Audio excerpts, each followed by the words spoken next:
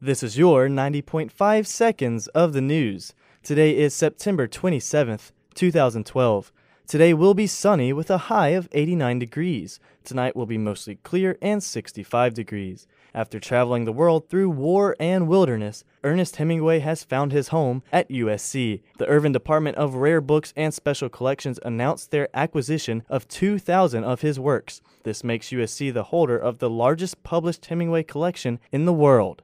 Carolina Core has finally kicked off. It is the first update to USC's general education requirements in 25 years. The committee in charge of the project reviewed the university's curricula, then outlined 10 core skills that USC students should demonstrate by the time they graduate. The idea is that students will build their schedules by picking classes that correspond to each requirement.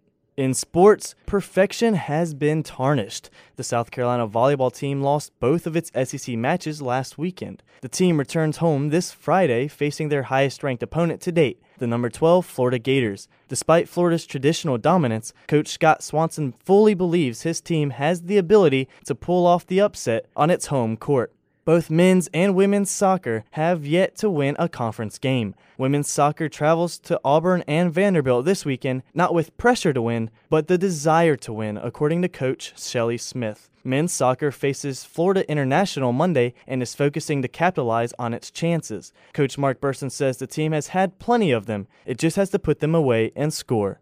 Accepting thousands of friend requests on Facebook was Michael Roth's first mistake after his College World Series trip. Roth experienced both the highs and the lows of social media, but always appreciated the freedom to use it. Read the full feature on student athletes and social media, as well as all of the full news and sports stories, and even more at dailygamecock.com. Paulie C., 90.5 seconds of the news.